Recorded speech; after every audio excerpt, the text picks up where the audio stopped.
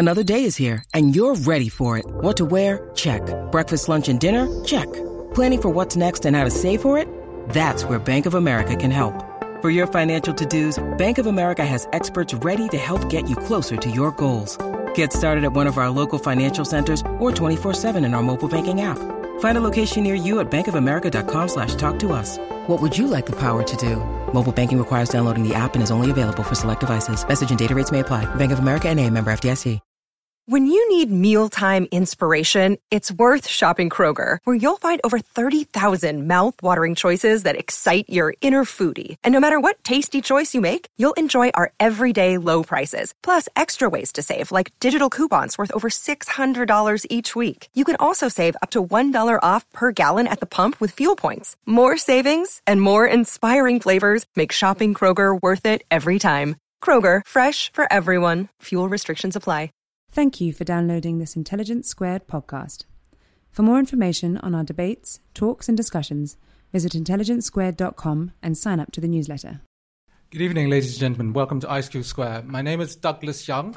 Some of you may know me as the retailer, founder of local Hong Kong brand GOD. And as any retailer will tell you, money, of course, buys you happiness. Just come to GOD, you know? So don't take my word for it. Check it out yourself, okay, after this. We're still open after the debate. But fortunately, we don't have me speaking. We have a panel of distinguished speakers. Most of them are veterans to the debate scene. And the motion, as you know, is money can't buy happiness. We've just taken your votes as you came in, and we already have the results, thanks to a very efficient group of young students.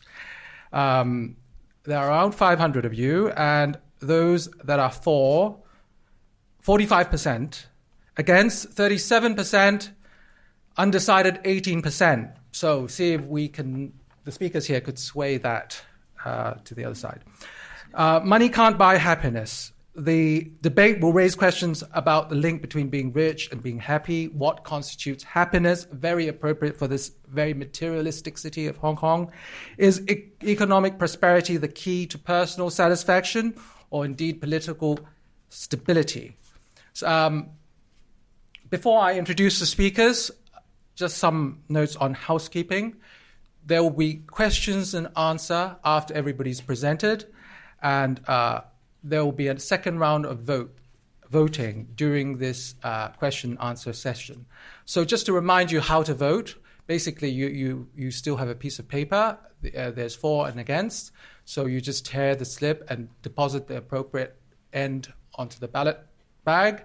If you still remain undecided, please deposit the entire card into the ballot bag. I don't see why people have to be undecided. But if you can't decide, at least decide to deposit the whole thing into the bag. So, speakers, we have for the motion, Professor A.C. Grayling. Professor A.C. Grayling is Master of the New College of the Humanities, an independent undergraduate college in London. He's also supernumerary Fellow of St. Anne's College, Oxford. Professor Grayling has written and edited over 20 books on philosophy and other subjects. He has columns at The Guardian, The Times, and have contributed to The Literary Review, Observer, Independent on Sunday, Times Literary Supplement, and New Statesman. Professor Grayling frequently broadcasts on the BBC Radios 3 and 4 and also on the World Service. In addition, Professor Grayling was Fellow of the World Economic Forum for several years, and have been a judge for the Booker Prize, the Art Fund Prize, and Wellcome Book Prize. For nearly 10 years, he was the honorary secretary of the principal British Philosophical Association, the Aristotelian Society. His partner, also for the motion, is Dr. Stefan Klein. Dr. Klein is a German author based in Berlin and is considered one of the most influential science writers in Europe. He studied physics and analytical philosophy in Munich, Grenoble, and Freiburg, and graduated in biophysics. From 1996 to 1999, he was editor at Der Spiegel, during which time he was awarded the prestigious Georg von Holtzbrinck Prize for Science Journalism. His book, The Science of Happiness, very pertinent to this debate motion, of 2002, was a national bestseller for over a year and brought him worldwide recognition. Stefan told me that it's even available in Chinese. In 2006, he published The Secret Pulse of Time to international acclaim, and this was an exploration into the human capacity to perceive time. His latest work, Leonardo's Legacy, came out in 2008. Dr. Klein's work to date have been translated into 27 languages worldwide. And to quote Stephen, he once said, he wanted to inspire people with a reality that is more exciting than any thriller. For speakers against the motion, we have Ms. Lu Ping. Ms. Lu Ping's first story was Death in a Cornfield, and that was awarded the first prize in the United Daily News Fiction Competition of 1983. Ever since then, Ms. Lu has been crafting novels, essays, poems, political and social commentary, and stage plays that questions traditional institutions, I think much like what I do from a designer's point of view. Her novels have been categorized as postmodern, historical, science fiction, detective, feminist, and all the above. Some of her notable works include The Story of Teresa, 何日君再來, a novel about Taiwan's most famous pop diva, Teresa Deng Lei-guan, and Love and Revolution, 行道天涯, an unconventional historical novel about Song Qi-ling, a member of one of China's most powerful families, and her husband, Dr. Sun Yat-sen, who is the founder of the modern Republic of China. In 2001, Ms. Lu was Ambassador at Large of Taiwan, and in 2003, as director of the Quanhua Information and Cultural Center, she was one of Taiwan's top representatives in Hong Kong. And the organization facilitated the exchange of cultural and art between Taiwan, Hong Kong, and the mainland. Ms. Lu's latest novel, published in March this year, is entitled East and Beyond. Finally, we have Louis Ewu. Louis read politics, philosophy, and economics at Oxford, where he was president of the Oxford Student Union from 2008 to 2009. In 2004 and to 2005, Mr. Ewu was elected as a member of the UK Youth Parliament by the young people of his constituency, Newnham. In 2007 to 2008, representing Oxford, Mr. Ewu won the World Universities Debating Championships. Mr. Ewu has been a mentor and program advisor to DebateMate, a charitable social venture that uses top university students to teach debate. This has helped many children from disadvantaged backgrounds develop communication, higher order thinking, and interpersonal skills, whilst building confidence and self-esteem. Mr. Ewu has often been commended for his charismatic public speaking. The national media has even referred to him as Britain's answer to Barack Obama. Okay, so ladies and gentlemen, you may be looking at, this is the face of the British future Prime Minister here. Okay? So, thank you. So that concludes my introduction. There will be the presentation starting with Dr. Klein, who is going for the motion. So, Dr. Klein, you have 10 minutes. The speakers will alternate, so there will be one speaker for, followed by Ms. Lu, who's against, and then followed by Professor Grayling for, and finally Lewis, who's against. And then after the presentations, there will be question and answer. But during questions and answer, have your votes ready so that the ballot bags can be passed around you guys. Thank you very much. Dr. Stefan Klein.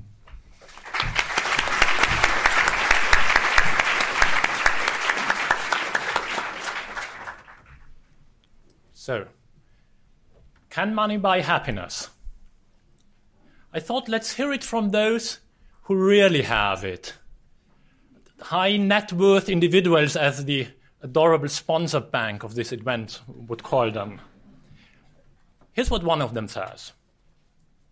I have now reigned above 50 years, riches and honors, power and pleasure, have waited on my call, nor doth any earthly blessing appear to have been wanting to my felicity. In this situation, I have diligently numbered the days of pure and genuine happiness, which have fallen into my lot. They amount to 14.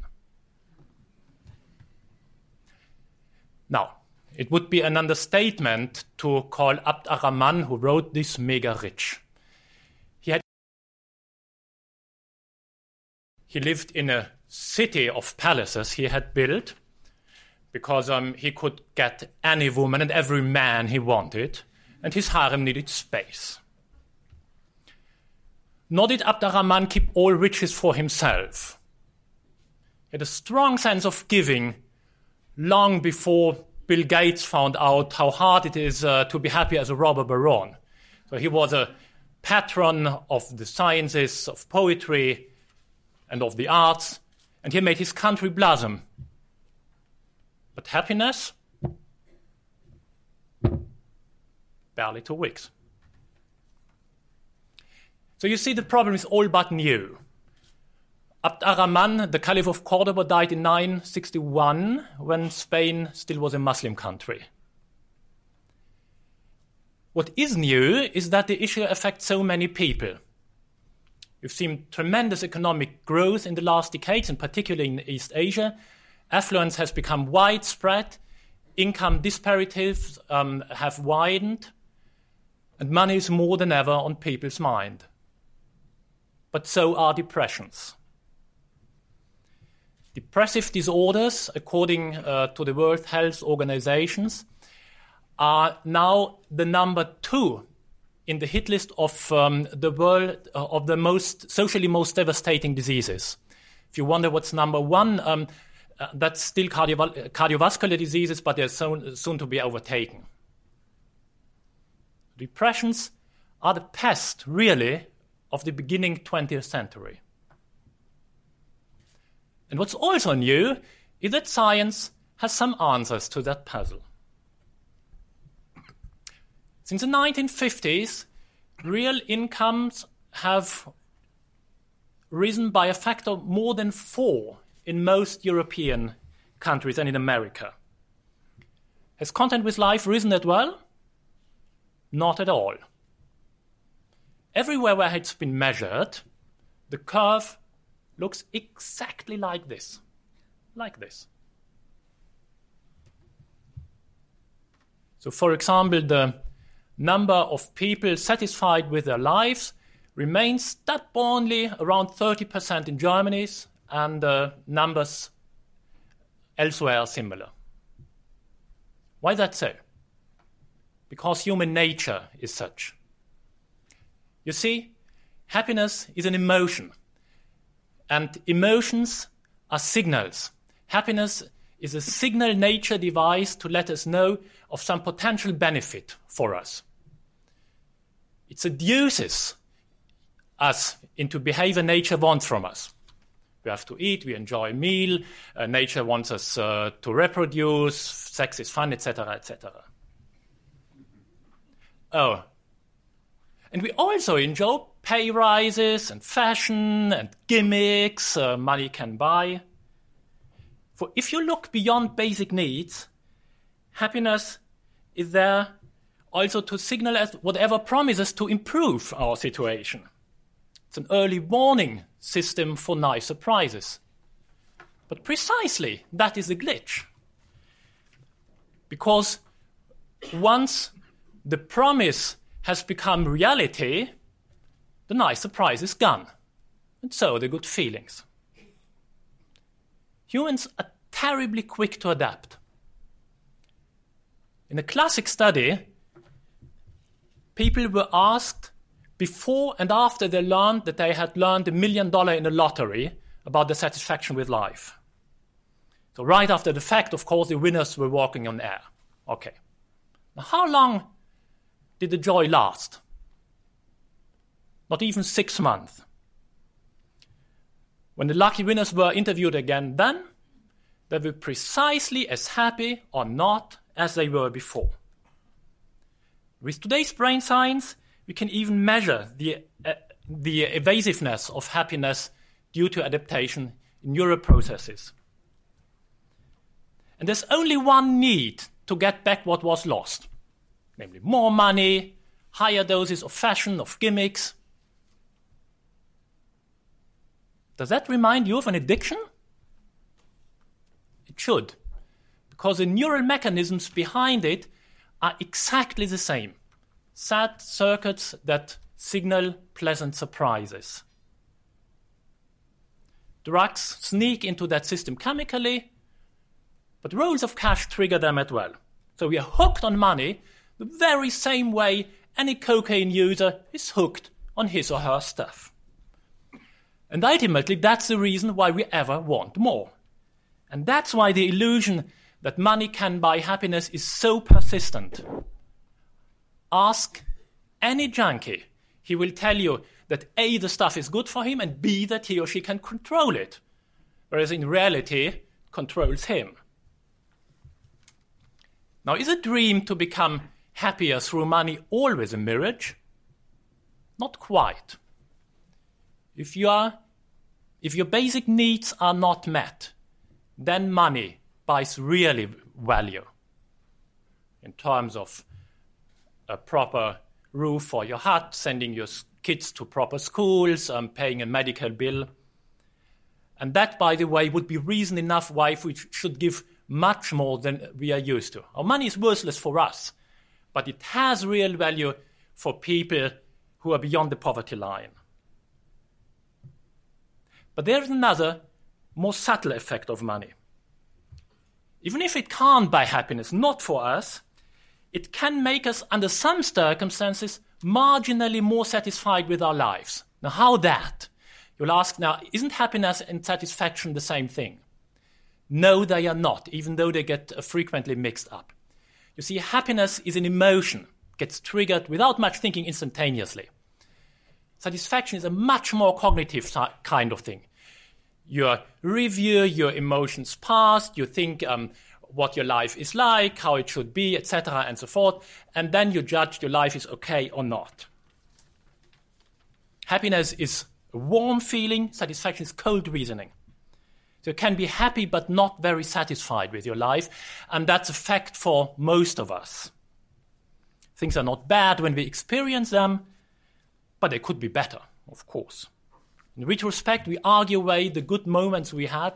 It's because our brains are programmed, are biased towards negative emotions. And money, indeed, can help us to be a bit less biased so. But only if you are well off. For satisfaction is about comparing. And that's what social psychology shows. People are marginally more satisfied the richer they get as compared to their peers. But they don't feel better. They are not happier. And alas, there's more to it. First, any gains, even in satisfaction, become ridiculously small the more money you have. There's a law of diminishing returns. Second, at the moment where everybody gets more, the effect completely evaporates because it's about comparing. And third, is it worth it? To spend a life running after money, just to make your brain delude you a little less on how happy you really are, is a bit disproportionate, isn't it? It reminds me of a people who builds a rocket and flies to the moon only to see that it's really there. You have 1 minute.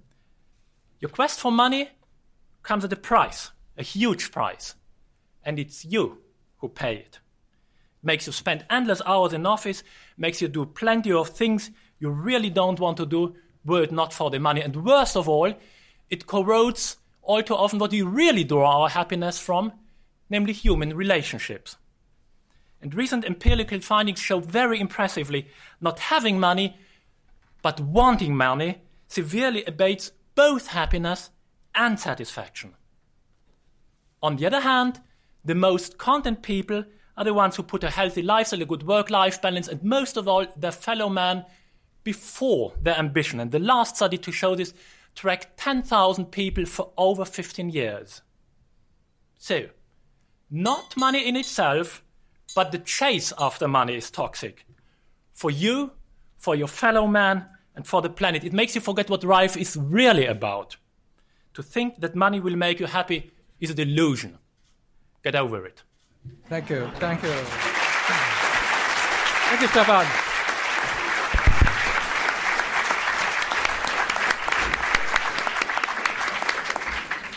So, thank you, Stefan. So, against the motion, we have Ms. Lu Ping. Thank you.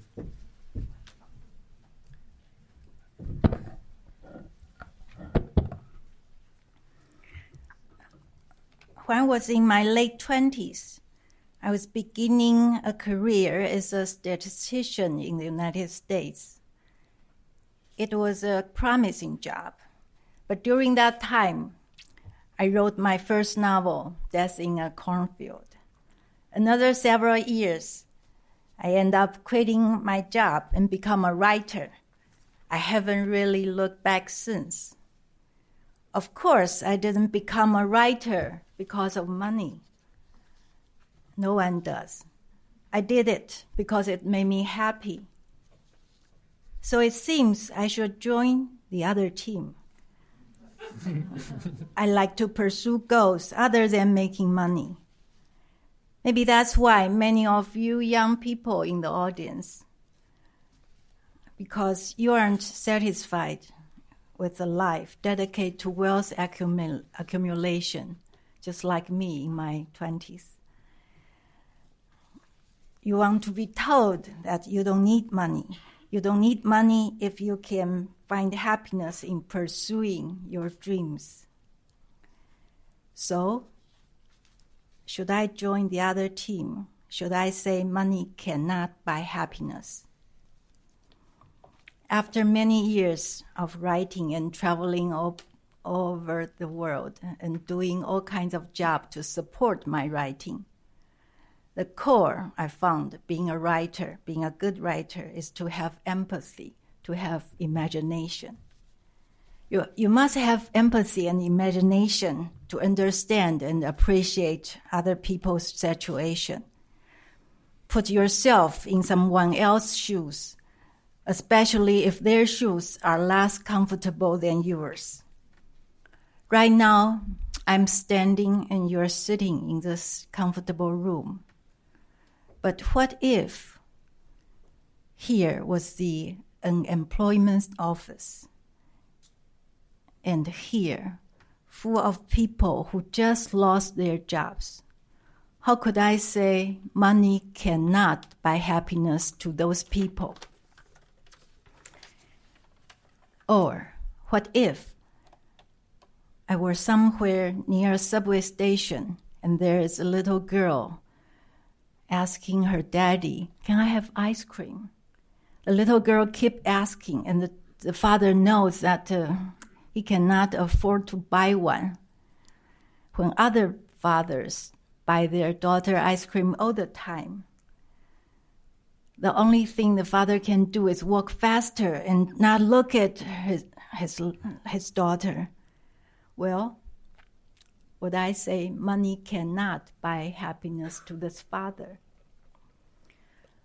So no, there's no way I could be on the other team. There's no way I could be convinced by their elegant argument. In Chinese, we have many idioms. Describing without money could be embarrassing and sad.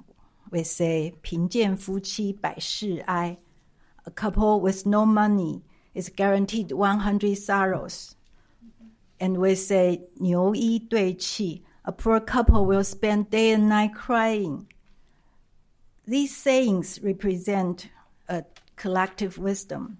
It says, life is not always easy in the real world. You at least need some money if you don't want to be that sad. I wish we all lived in an ideal and equal world, a world where basic needs are provided for all, an ideal world that no human being has to worry about food, shelter, and illness. Then we can say, forget about money and concentrate on something sublime. Then we will not shrink from the statement, money cannot buy happiness.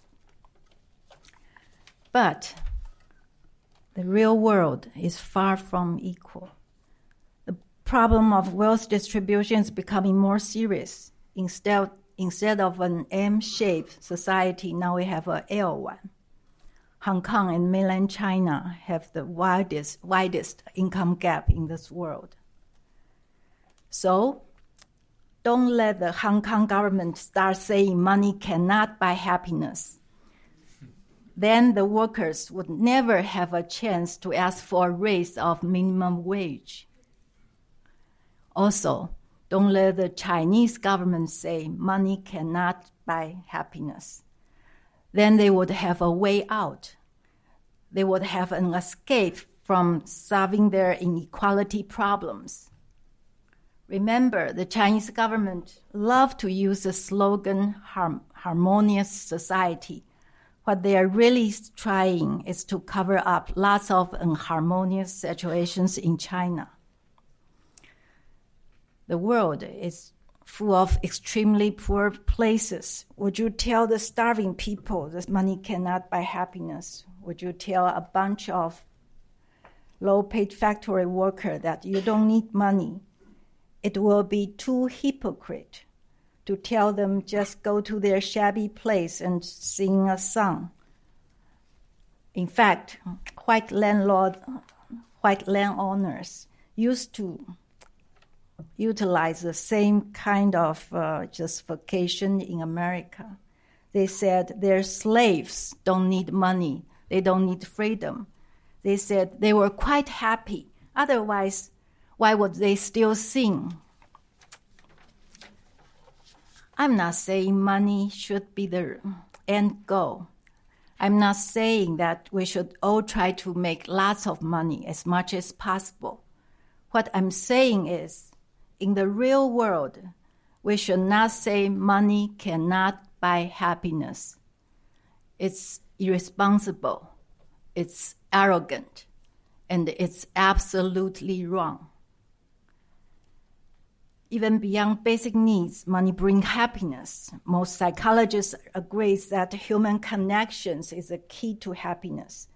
Money can buy plane tickets to visit your siblings, gifts to show your love. As Asians, we especially recognize the happiness being a provider. For example, if with our help, the burden being lessened from our elderly parents, that makes us happy. Psychologists also list having new experiences as is a key to happiness. Novelty and challenge keep us fresh and alive. Pay a wine tasting trip in France, or take a diving lesson in Hawaii, or not even that far. You can go to the cultural center, buy tickets, and go to a jazz concert, or go to Stanley Beach, rent a nice boat, or just buy a scoop of ice cream to satisfy your sweet tooth. The sugar and the gland inside give you an instant high.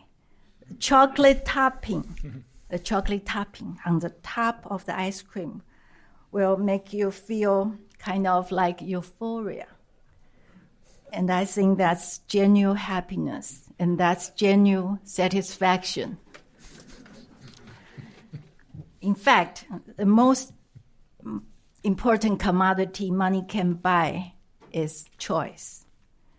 You know this from your daily life. If you have 40 Hong Kong dollars in your pocket, you can decide between McDonald's or Starbucks for lunch. But you have only $1. You better hope you have a bowl of rice at home. You have 1 minute.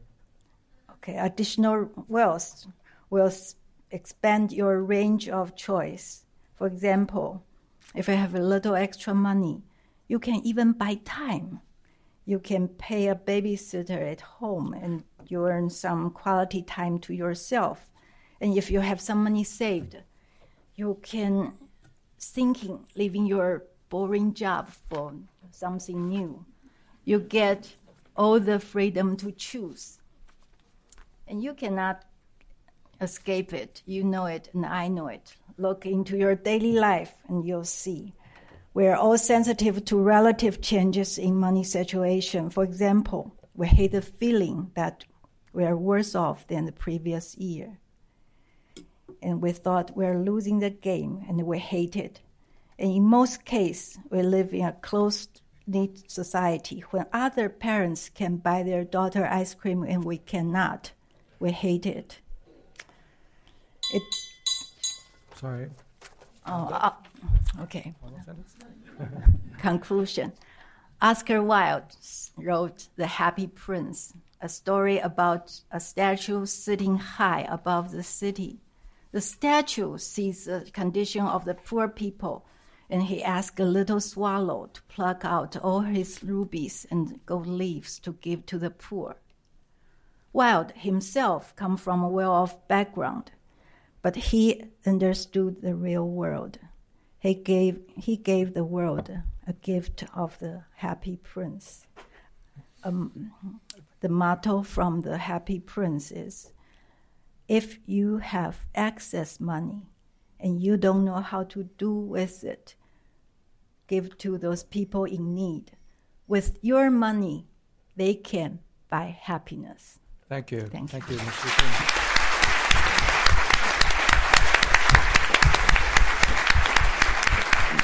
Thank you, Ms. Lupin. So once again, we have somebody for the motion, Professor A.C. Grayling. Thank you. Whenever one comes a bit later on in a debate, speaks later on, one feels a bit like the MP who got up during the course of an enormously long debate and said, everything has been said already, but not everybody has said it yet, and then gave you a speech. And I feel that both my predecessors have really made the case that we want to make for the motion very eloquently. Stefan has done the job. I could just read his speech again faster, and then that would be enough. But I also agree with Miss Liu. I mean, the motion that Miss Liu was speaking to was that it's false that no one needs money. And I agree with her about that. I also agree with her about chocolate. But to understand why money can't buy happiness in the true sense of happiness, you first need to know what happiness is, because the way we use the word nowadays, it's a bit like a fat man's underpants. You know, it's far too baggy, really. It's got too many other concepts in it, and you need to focus down a little bit on it to understand it more clearly. And to do this, we have to go back into the rich resources of philosophy. So, a typical image, even perhaps a cliched one really, of a happy person is someone smiling, having a happy, good time, doing pleasant things, enjoying tranquility and freedom from cares. And we typically think of such a person in a certain kind of setting which conduces to that state of mind. For example, in sunshine, among friends, relaxing, being entertained or absorbingly occupied. But we also think of a happy person as someone who is, on the whole, much more often than not, untroubled and positive in outlook, cheerful, friendly, satisfied with life, generally content with the way things are going in most of the respects that matter to her. And a big part of having an overall positive state of mind like that is that the relationships in her life are good. She has family and friends, affection, support. There are people she cares about and takes an interest in. She isn't lonely or insecure. Of course, there are people, pretty unusual people, who like solitude and don't want contact with others. But such people are pretty rare, because human beings are social animals, essentially social animals, and their relationships are fundamental to their psychological health and their well-being. Okay, so that's a sort of conventional, rather cliched picture of a typically happy person. But it has some rather interesting features that are worth noting. The first is that it suggests to us that happiness is about a state of being that turns on a particular kind of attitude. A happy person is a person with a characteristic stance towards life, obviously enough, a positive stance.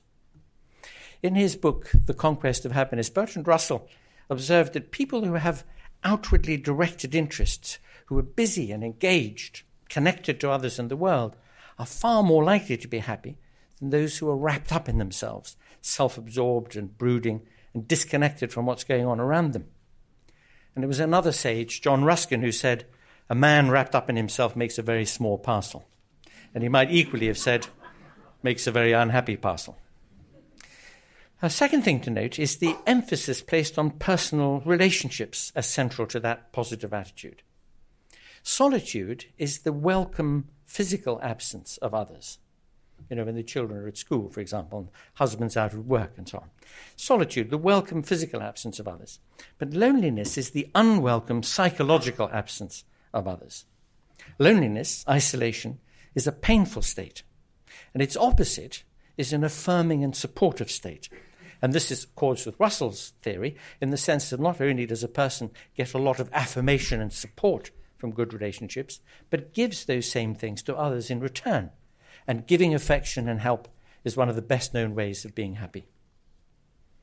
The third thing to note, and it arises from both of these other two, is that happiness isn't merely a subjective state of feeling, but rather it's a connection between a subjective state and how that state interprets the surrounding circumstances, the world outside the person. When we imagine happy people, we don't generally think of them in war zones or attending funerals. We think of them instead in advantageous circumstances, with friends, for example, or in a setting they are comfortable in, as we say, when they feel at home. But this is the clincher. That attitude to circumstances is quite independent of how much money was spent on getting those circumstances. Some very happy people are poor or only moderately well off, and some very rich people are miserable. Those are obvious and well-known facts. And by themselves, they show that there is nothing necessary or inevitable about a connection between money and happiness. Money and happiness are, as the phrase has it, two-way independent. But of course, that isn't the question we're debating. Our debate question is a different one. It concerns not whether money is essential to happiness, because we know that it isn't, but whether it can buy happiness. Because after all, money can buy nice surroundings in safe places, holidays in the sun, pleasant experiences like spa treatments and delicious dinners. The key question is the possession of these sorts of things, all purchasable by money, the same thing as happiness? Now, our opponents want to persuade you that they are. But if they are the same, then money can indeed buy happiness, not just pleasure, and not just escape from cares and pressures, but actually happiness itself. Now, this argument in effect says that money can sometimes buy happiness because it can buy the conditions for happiness, and that is tantamount to buying happiness itself. Obviously, you can't have happiness unless the conditions for it are fulfilled. And that is exactly where their argument goes wrong, and it's very easy to see why. Suppose you have no friends. Can you go out and buy one? Are they on sale in the shopping malls here? Suppose no one loves you. Can you pay someone to love you? I mean, really and genuinely love you, not just pretend. These two thoughts by themselves should settle the matter. But there are still going to be people who make the following mistake. They know that money can buy pleasures, some pleasures, not all, and they confuse pleasure with happiness. That is, they confuse experiencing pleasure, having pleasurable experiences, with being happy, being in a state of happiness. It was another philosopher, G.E. Moore, who put his finger on the fallacy here of mistaking nice feelings and experiences with an attitude of mind in which genuine happiness consists. Happiness is an attitude, pleasure is an experience. And anybody can have experiences. In fact, unhappy people tend to go out and buy pleasures as often as they can, drink, drugs, sex, but they're still unhappy people. Now, the wisest note that the attitudinal state of happiness rests not on experiences only, but on facts about relationships and interesting, satisfying occupations, which are the characteristic condition that happiness involves. Now, I know you were all reading Aristotle in the bath last night, and you will remember the bit where he says in the Nicomachean Ethics about eudaimonia, meaning that state of well-being and well-doing, of flourishing, of satisfaction that the values and the goals that you have in life are the right ones. And those things, deciding on them and acting on them, have nothing to do with money. In fact, I think Thomas Jefferson made the wisest remark ever about happiness, and I quote him. "It's neither wealth nor splendor which gives happiness," he said, "but tranquility and occupation." And here he was following in the tradition that Aristotle started, very ancient tradition. The Stoic philosophers of classical antiquity taught that real, solid, enduring happiness comes from two things: from courage with respect to those things outside us that we can't do anything about, like tsunamis and typhoons and diseases, You death. have 1 minute. And self-mastery, the second thing, self-mastery with regard to things we can control, the things within us, our appetites, our fears, our desires. So once again, he's talking about attitude, following the Stoics and saying that friends and fulfillment are the things that really count. And friends and fulfillment are not on sale anywhere, in any shopping mall in the world. They can't be bought. They can be sought, they can be found, they can be made, they can be cherished, but they can't be bought with money. And that's why the motion of this debate states a simple but a very profound truth. Thank you.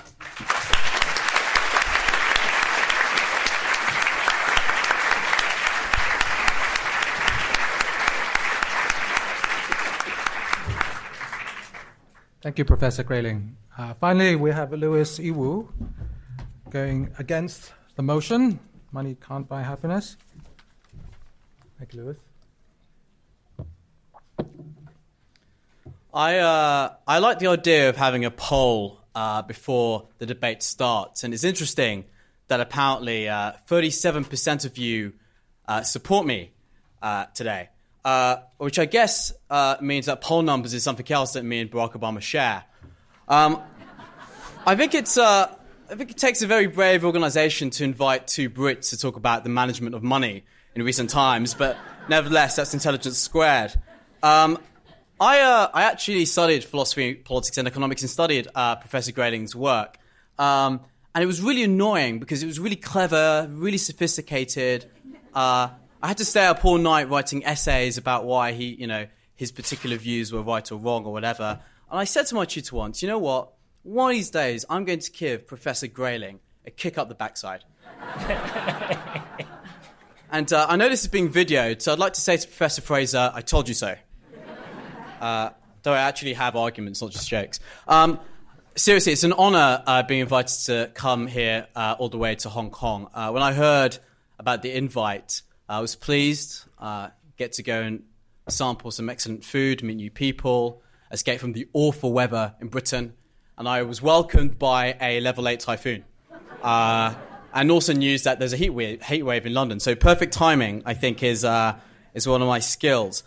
Ladies and gentlemen, there are some terrible things in the world today. Terrible things.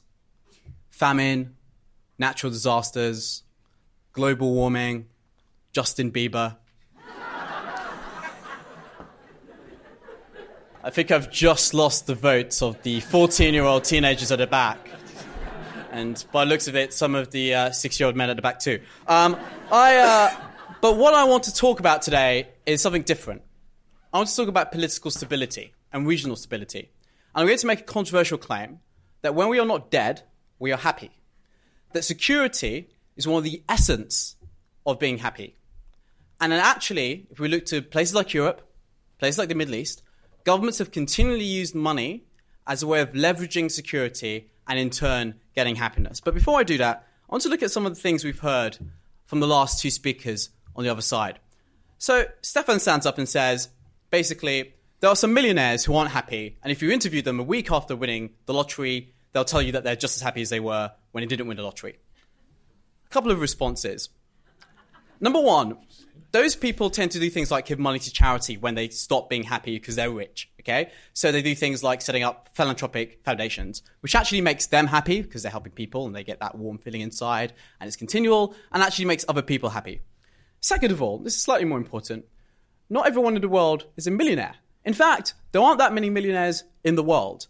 So to say that money doesn't buy happiness because you're a millionaire only really affects 0.1% of the global population. In fact, I would hazard a guess that if you go to Somalia and you go to the 1 million people who are on the verge of starvation, who Oxfam reckon need about $700 million to stop that starvation, they'll probably walk through our side of the House today when they leave today's debate, given that the international community has only raised £140 million for them. This debate is a utilitarian one. It's about, in most cases, for most people, can money buy happiness? And that's what I think. I also think it's a bit unfair interviewing people at specific points in their lives. I think the fairest way of adjudicating whether or not money can buy people happiness is by taking a long view, asking them on their deathbed, has money made you happier or more unhappy? Before the point in which you got money, was your life happier? And that's a fair reflection of their life because you've got to see an entire span. You're not picking a particular point. And also, it's likely that because they're rich, they would have lived longer and had a higher quality of life and probably actually would die in a much more dignified way than if they couldn't afford palliative treatment, for example. So I think it's a bit unfair to ask people at a specific snap point whether or not they're happy or not. But then we turn to the professor. And he said two things. First of all, relations are important. Of course they're important. But here's the thing. The quality of our human relationships are hugely affected by money. It's interesting that he said, you can't find love, right? I tell you what, a lot of people don't have that much confidence. A lot of people are afraid to go out and be social beings, afraid to go out and date people. I mean, I'm single, just to put it out there. It's part of my argument, just putting it out there. And in Hong Kong for a day. And I know people like me all over the world are actually not that confident when it comes to these matters. So actually, I think being able to buy nice clothes, being able to get plastic surgery, Botox, if you need be, is actually sometimes can actually raise your self-esteem. It's a serious point here. Self-esteem is incredibly important to developing human relationships, both at a family level and a friends level. Fine, it probably is quite wrong if you try and buy friends, but you can buy the confidence which helps you go out and buy friends. So that's a clear response to what we've heard from Professor Grayling. I mean, how on earth do you think I look this good, even though I'm 60 years old? I mean, just out of interest, how many people here are in a relationship? And how many? Keep your hands up if you're happy. Oh, awkward. I may have made some relationships very unhappy tonight. Nevertheless. So ultimately, money can buy you some goods, and I think that's important to realise. But I want to talk about something different. I want to talk about security. Without security, essentially, we're living in fear. In a climate of fear where we can't do things like have families, be sure that our child is going to get home from school safely, be sure that our son or daughter or family members are going to get conscripted, be sure that our house is going to be there tomorrow. And let's look at how states have been able to deal with this issue of security, particularly in Europe. Europe, one of the most conflict-ridden parts of the world. World War II, 50 million people died. On this very day, in 1939, Germany and the Soviet Union signed a pact to split up occupied Poland. Yesterday, Germany agreed on a bailout package for Greece. A while ago, Europe was awash with red. But today, it's not blood, it's tape. And whether or not you have political leanings about the EU or not, what it has done is it's brought peace and it's brought security. By raising prosperity across Europe, by increasing our financial ties, by pursuing money, by raising general standards in terms of living standards and wealth, what we've done is we've raised the opportunity cost of war. And that indirectly has made us more happy. We can now look at our family members and be glad that they're there. They're not fighting in a war somewhere on French land. We can. Why did you laugh at French land? It's really, you're pissing yourself over here in the phone. You've got me out of my little. I was on a roll about people not dying, but anyway, and it's really important.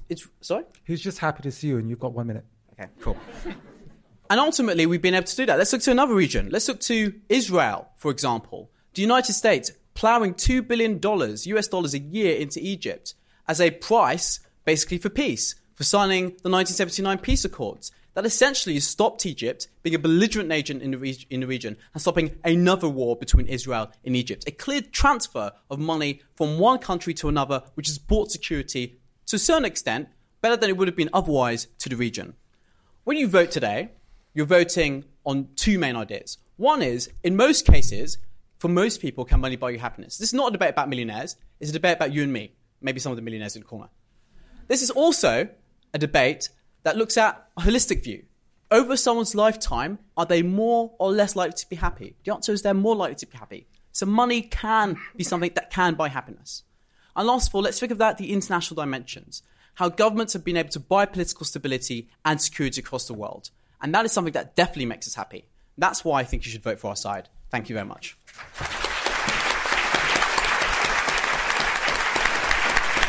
Thank you.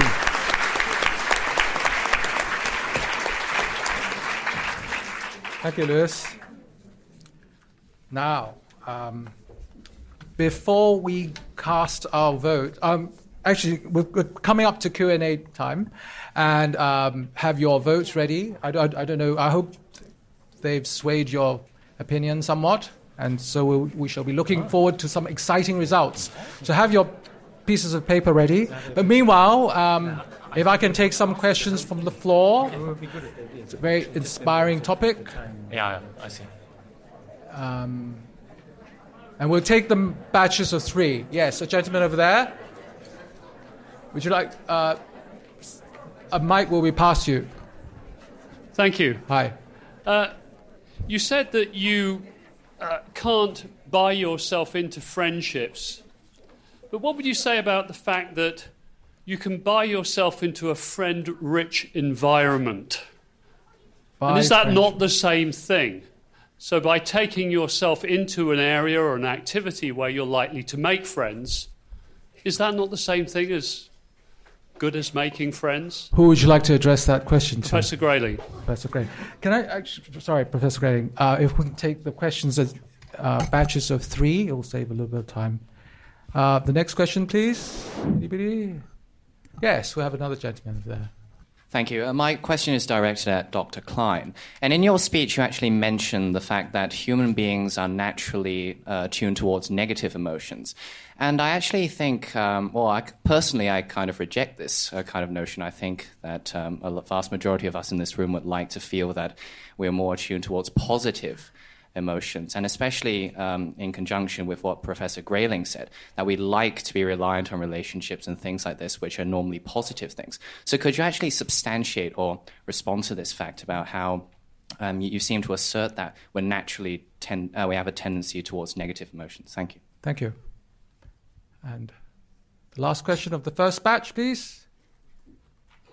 We have a pretty big age range with our speakers tonight, and my question is whether you feel the attitude towards this motion changes in accordance to one's maturity and life experiences. And who would you like to address that question to? Professor Grayling. Yes. Okay, so we have 2 questions for you, Professor Grayling. First one is, does money buy a friend-rich environment? Yep, I'll take the second question first, if I may. Yes, of course, the older you get, the wiser you get. Thank you for that. And to the first question, no, I mean, if the question is that getting into a friend-rich environment is the same thing as having friends, the answer is no, it isn't. I mean, once you've got into that environment, and I don't see why inevitably it involves money to get into such an environment, the getting of friends is something about you and them and your building of a relationship with them, and that's got nothing to do with money. I mean, I noticed that when Lewis, who by the way made me very happy this evening with his jokes, and they were free. I didn't pay for them at all. But when he said that he was single, I wanted to shout out, "How much are you offering?" Because obviously it was.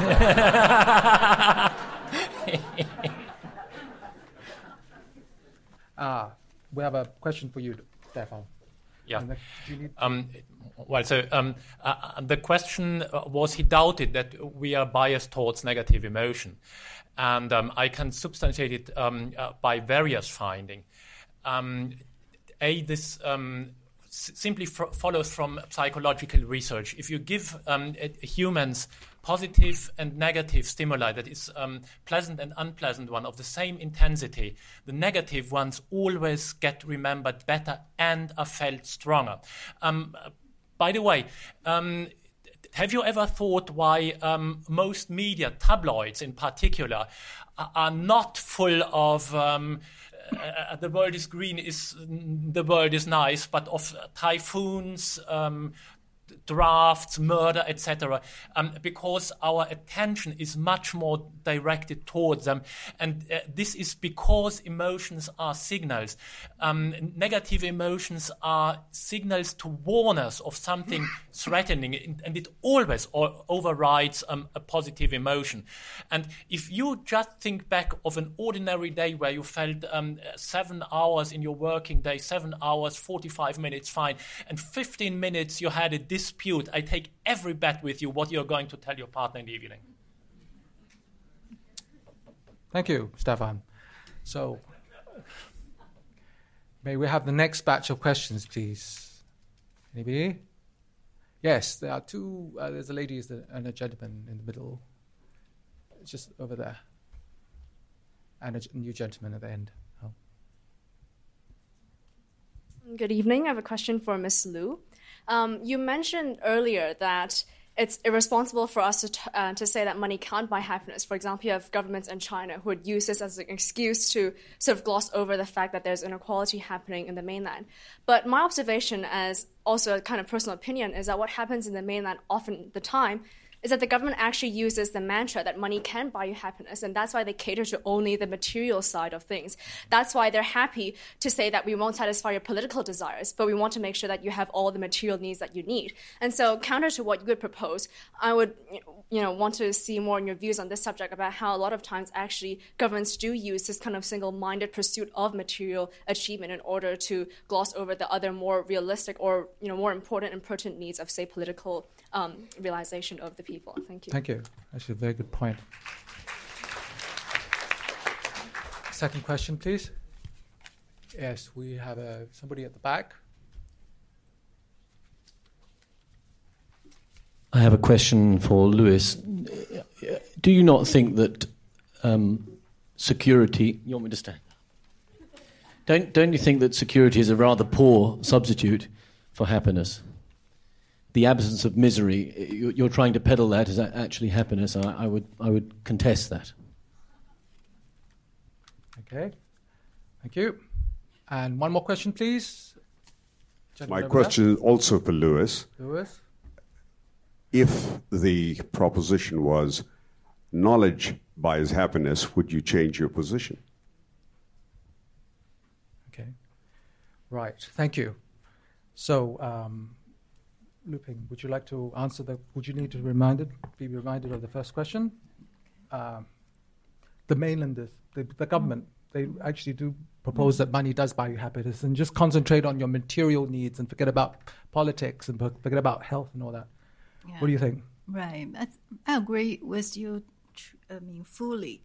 I think the Chinese government or any such a powerful government use it in both hands. One hand, they say that money cannot buy happiness, so they don't have to really face their inequality problems. On the other hand, they will use also as a slogan, which is not true, is money cannot buy happiness. Okay, they use that, so they also try to cover up something they should face.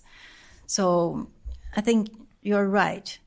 And the important thing is that in this world, we need the government, any government, especially Chinese government, to really face the inequality problems within their region, because it's really serious. So if the inequality problem has solved, they face the reality in the real world is people need the minimum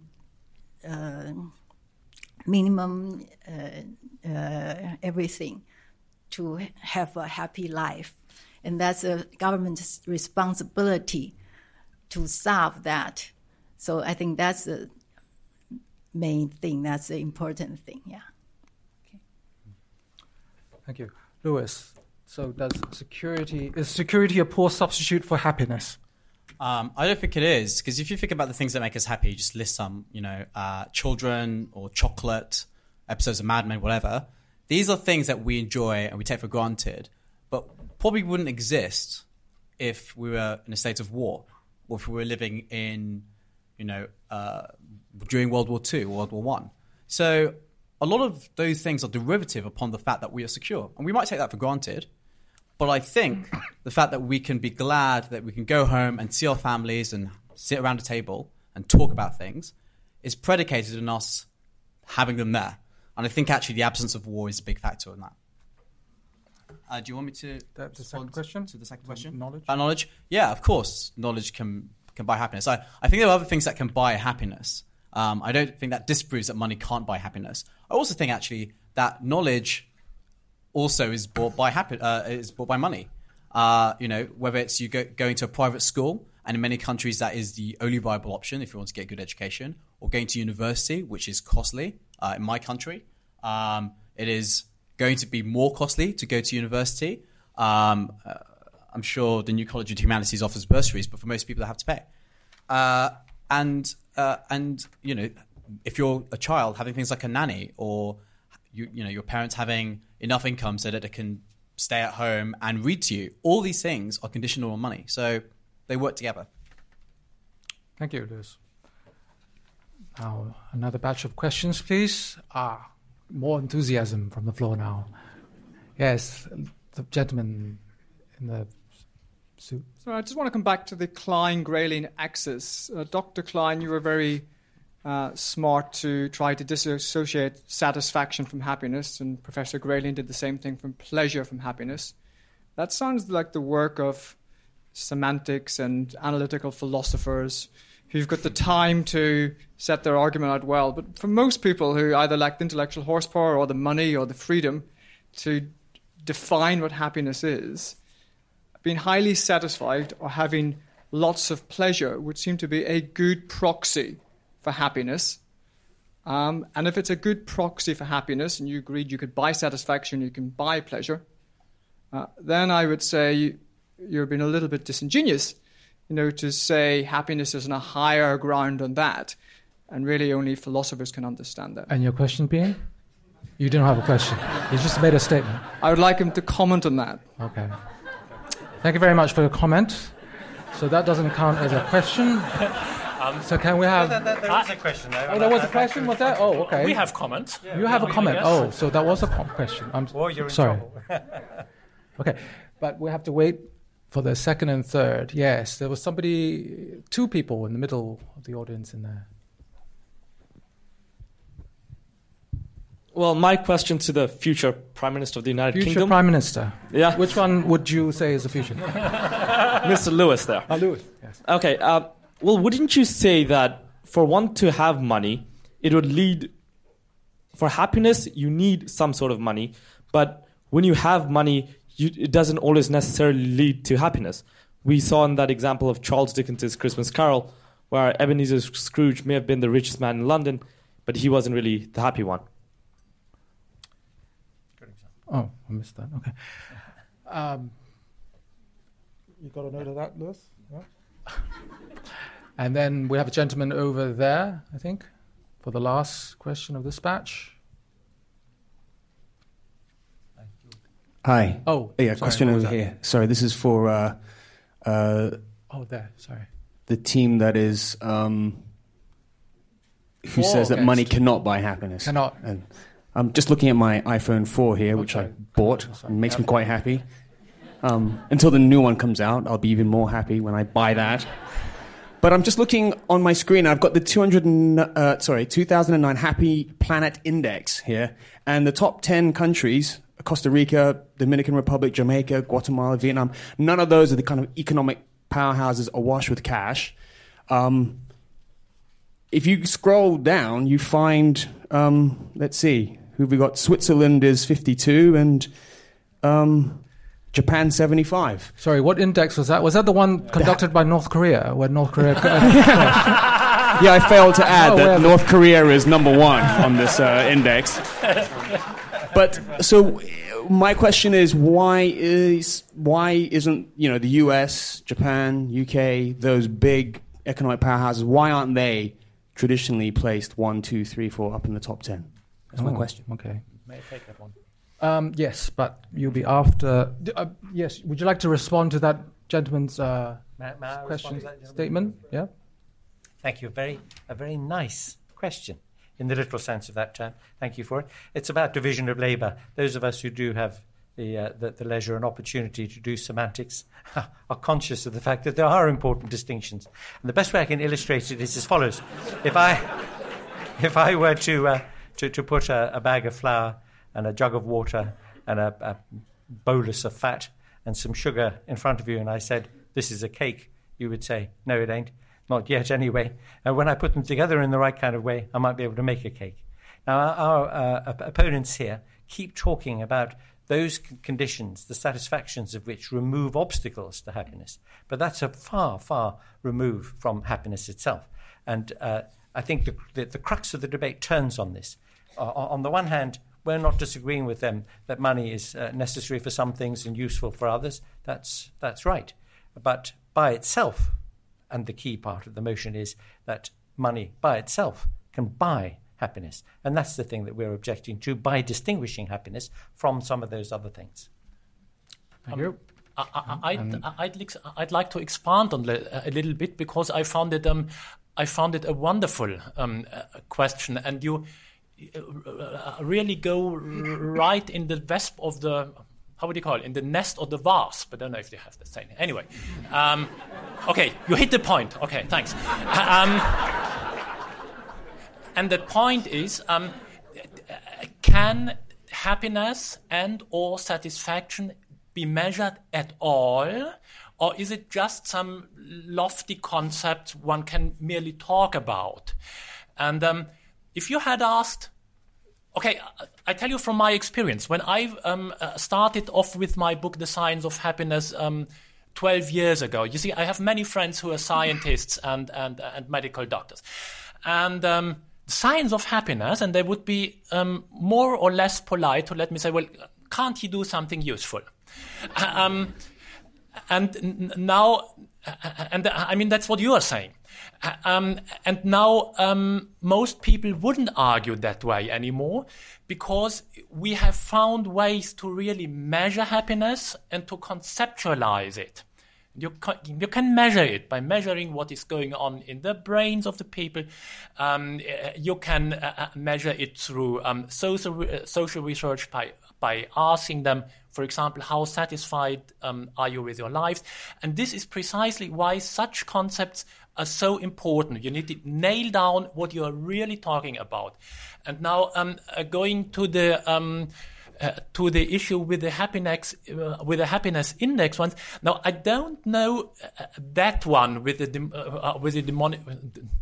demonic, I wanted to say, no, the Dominican Republic on top. The ones which I know and the ones which are generally respected in the scientific community, doing research on that team, show something very interesting. They do not show the United States on top. And it's, for example, and they do not show the richest countries on top. Something very telling. They show countries with a fair distribution of income on top, and they show countries on top where people have democratic rights and where they have rights to influence their surroundings. So you'd find typically the Scandinavian countries on top, Iceland on top, despite all their banks crushed and the weather is horrible. So the question was, why is UK and USA not on top? Because those are democratic societies, but with a quite high degree of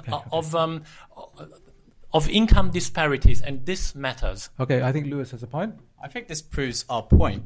Because you've got a country like the UK where there are lots of people who don't have money and lots of people who have money. Presumably, the people who don't have money are dragging down the happiness index. And places like Scandinavia, where there's a pot of money which is distributed to as many people as possible. So presumably, the fact that Scandinavia tops that list because it gives more people money proves that maybe people are happy.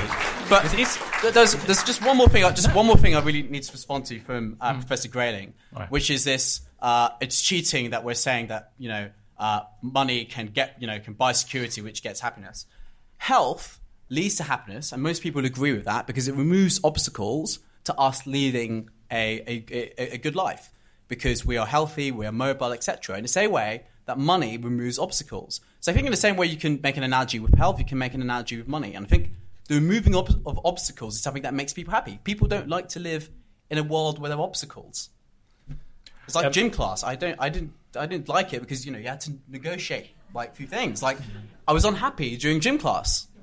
I think it's an appropriate analogy. But actually, Stefan, can I very briefly, Louis, you are simply not right, and I hope.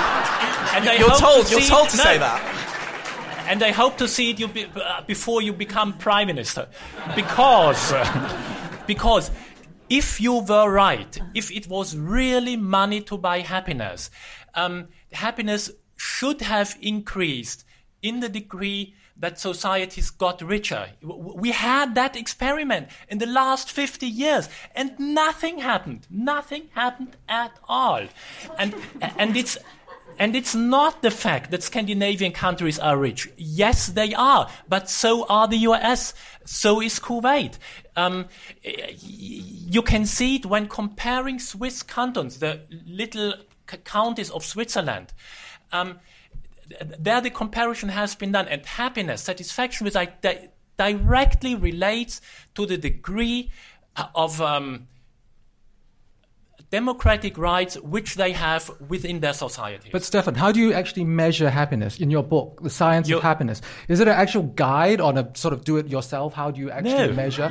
I mean, I'm intrigued, for instance, China. I'm quite familiar with China, and I've been to China in the 1970s. And I remember people before this, Deng Xiaoping came along, China was seemed to be a blissfully happy country. People didn't have to care about their material needs. They seemed to be happy.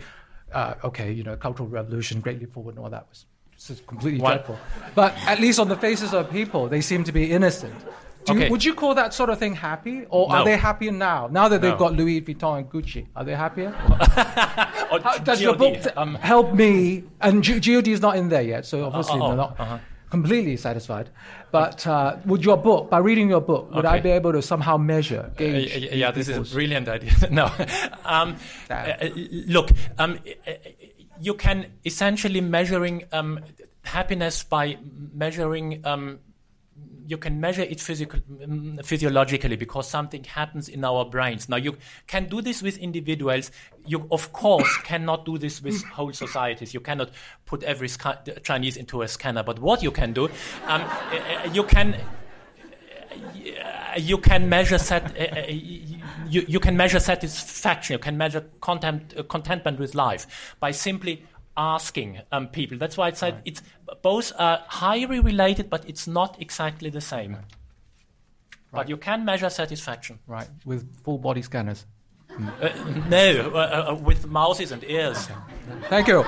So let's take some more questions. Well, just over halfway through the question time. Actually, we're 20 minutes through. So we've got 10 minutes left. So please, valuable time. Yes, we're a gentleman there and a lady over there. Thank you. Hi. Hello. A couple of quick points maybe, or one quick point of question. Firstly, we spent a lot of time there talking about whether or not Switzerland was richer or Sweden was richer. I didn't notice that we discussed any of the poor countries, Somalia, etc., being top of that list. Perhaps something to do with at least some wealth is required to have some level of happiness. But the other point that I wanted to ask Dr. Klein, using your example, you said that a poor man who gets given a large amount of money will be happy for a short period of time and then becomes satisfied. What I would ask is that if you take that rich man, after that £1 million, whatever it was he won, and take that away, does he get proportionately more unhappy for a period of time before he gets satisfied again? In other words, all that you have had with that differentiation in levels of happiness is the money that was provided. Okay, thank you. And then we have the second question, please, from somebody a little bit further back. I think it was over there. Thank you. That was a great last question, and I'd like to follow on. Another question for Dr. Klein. The example of the man that you mentioned right at the beginning, the man with many palaces who was very rich. My question is, was he born rich, or did he acquire those riches over the course of his life? Because I think the big thing to consider here is, what is the difference, and there is one, between those who are born rich and most people who have to work really hard to get to that level. I mean, even if you just look around the room, most of us here in the room had to pay to get in tonight. And I think we're all pretty happy. At least that's the way it looks. So lots of laughs. Thank you. And who was that question addressed to, please? Dr. Klein. Mm-hmm. You're very popular, Stefan. Okay, wow. Sport for choice. I can't... it's over there. Okay. Hi, I've actually got the microphone. So, microphone. Sorry, I don't see. The answer is microphones can buy you happiness. Go on. Those were two very good questions. So I'm going to ask a rubbish one. I've actually already voted. So, but I'd for the motion. But I'd like to just press Mr. Professor Grayling on one point. He seemed to imply that reading Aristotle lying in one's bath was kind of the definition of happiness. My point actually is, does he know what Hong Kong rents are? I actually can't afford a bath in Hong Kong. Would I not be happier if I could afford a bath in which to read my Aristotle? Thank you.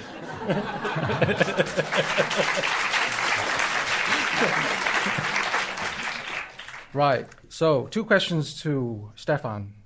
Let's do the thing with the bath first and the rents. Oh, okay. Professor Grayling. Yeah, Hong Kong rents? You're dead right there. You were wondering about what the expression is about getting exactly the point. Yeah. In the immortal words of a pupil of mine at Oxford once, you've put your foot on something important there, which is that reading Aristotle in the bath is indeed the paradigm of happiness, and you can come and have a bath at my place any time you like.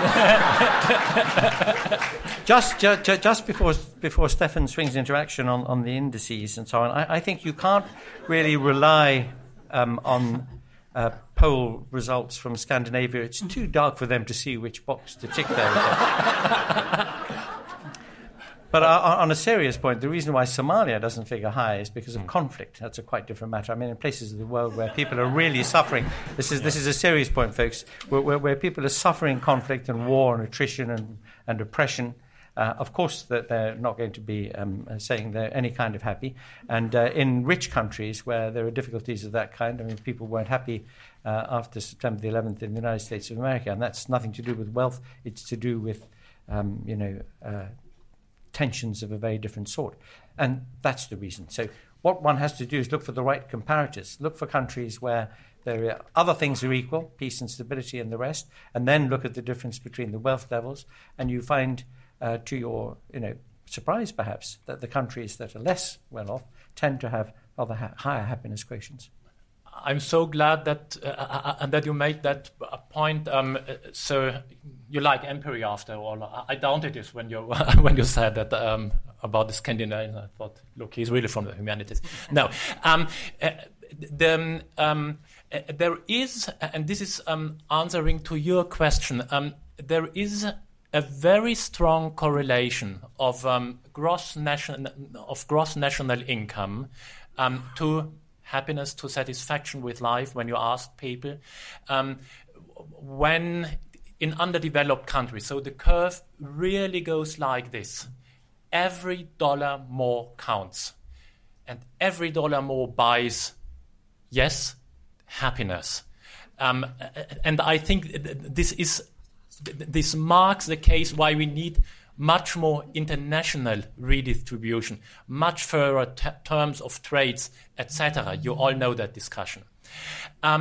Then you have the countries going... and when you are living in countries which are torn by war, by violence, of course, people, of course, are extremely insatisfied.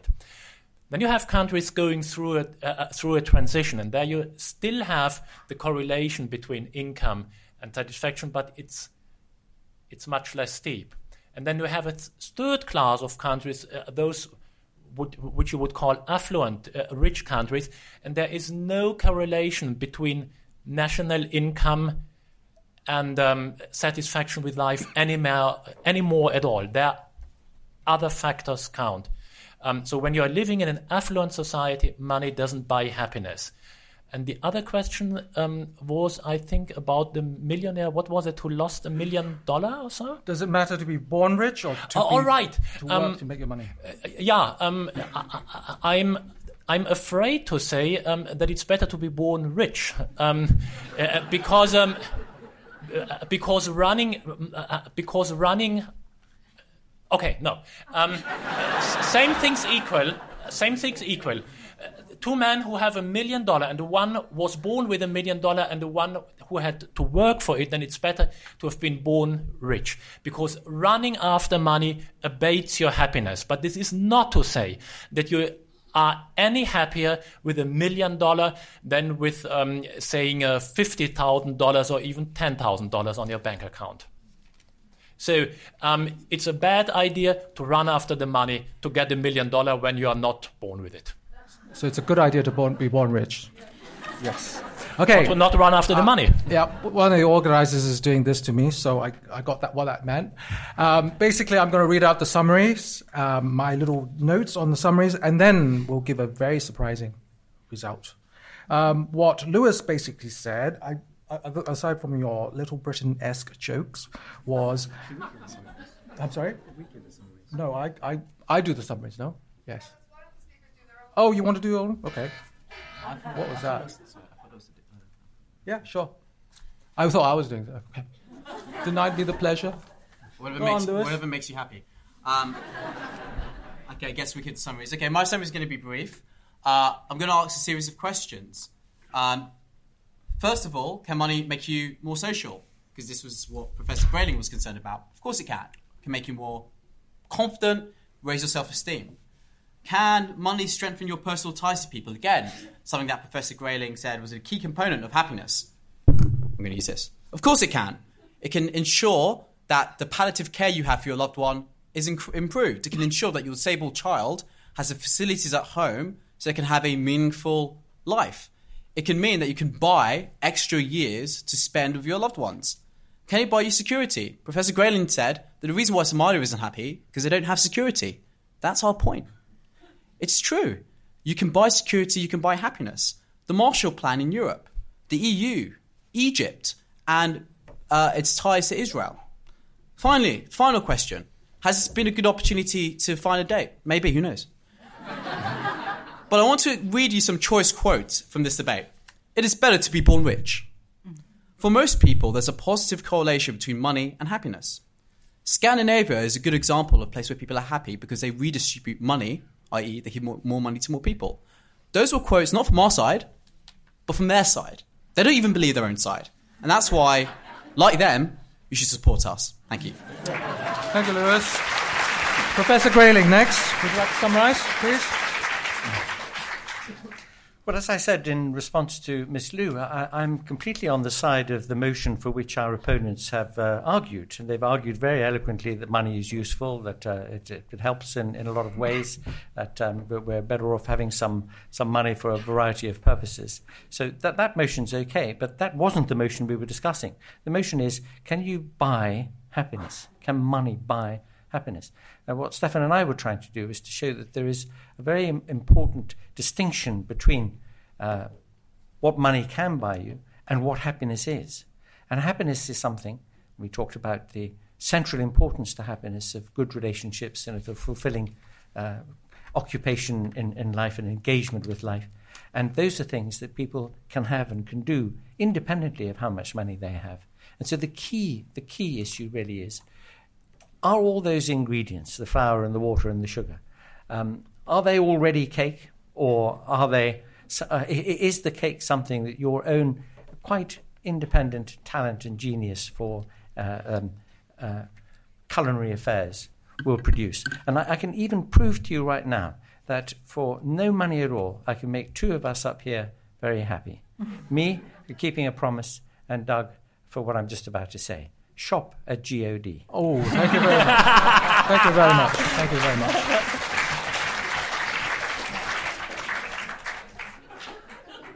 You'd be spared a kick up the backside by Lewis. Now, who's next?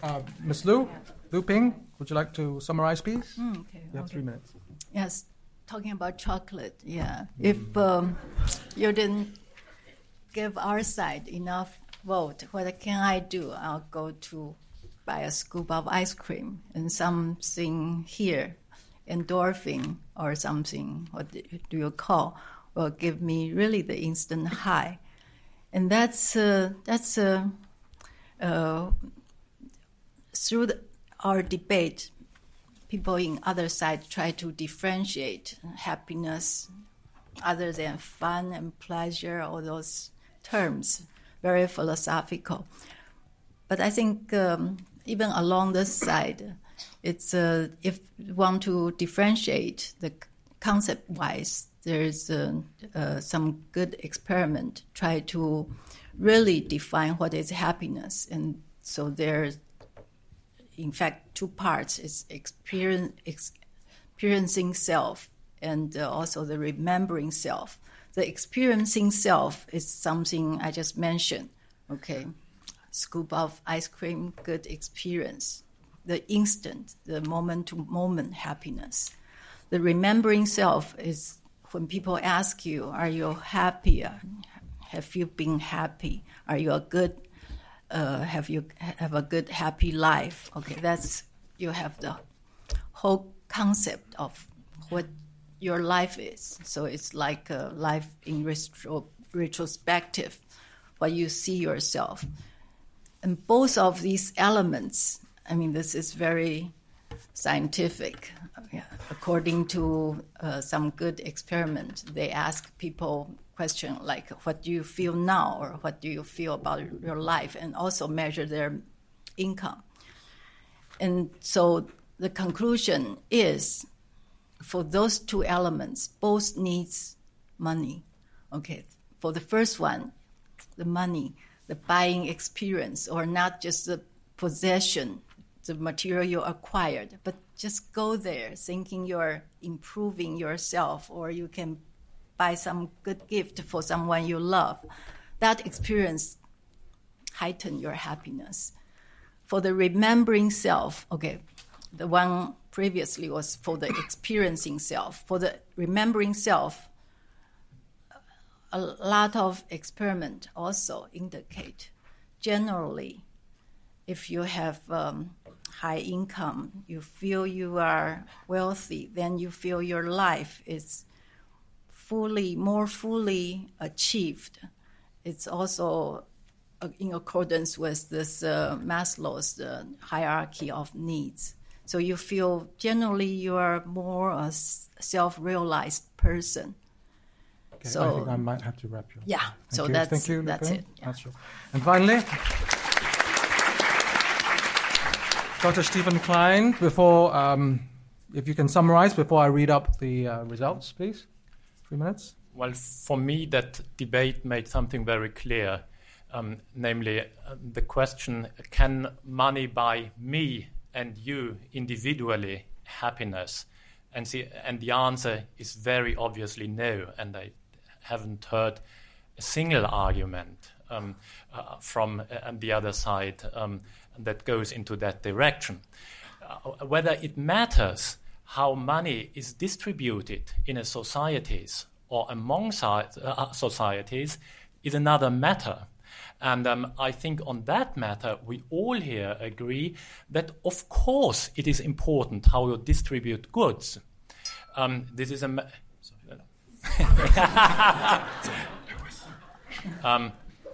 fairness matters, possibilities for empathy matters, class distinction matter, and those are mirrored in the distribution with money. And this is the point the other side has been making.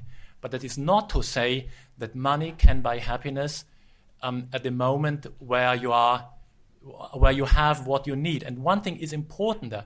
I think it is important to be very clear about that, because in any society, if you want a fairer society, if you want a redistribution of income, you need social acceptance for it. And you're not going to have this acceptance if everybody thinks that his or her bank account will make him or her happy. Thank you. Thank you. Thank you, Stefan. Now, for the results. Just a reminder of the original vote. For was 45%, against was 37%, undecided was 18%. The final vote. For is 49%, an increase of 4%. Against, 49%, an increase of 12%. Well done. And undecided is 2%. Somehow, not a very satisfactory. It's a tied result. So I don't know how if it's possible to do because of the 2% that's not been decided. I wonder if we can just have a quick show of hands. For tie makes everybody happy. Yeah. Okay. Tie makes everybody happy. Yes, I can see that.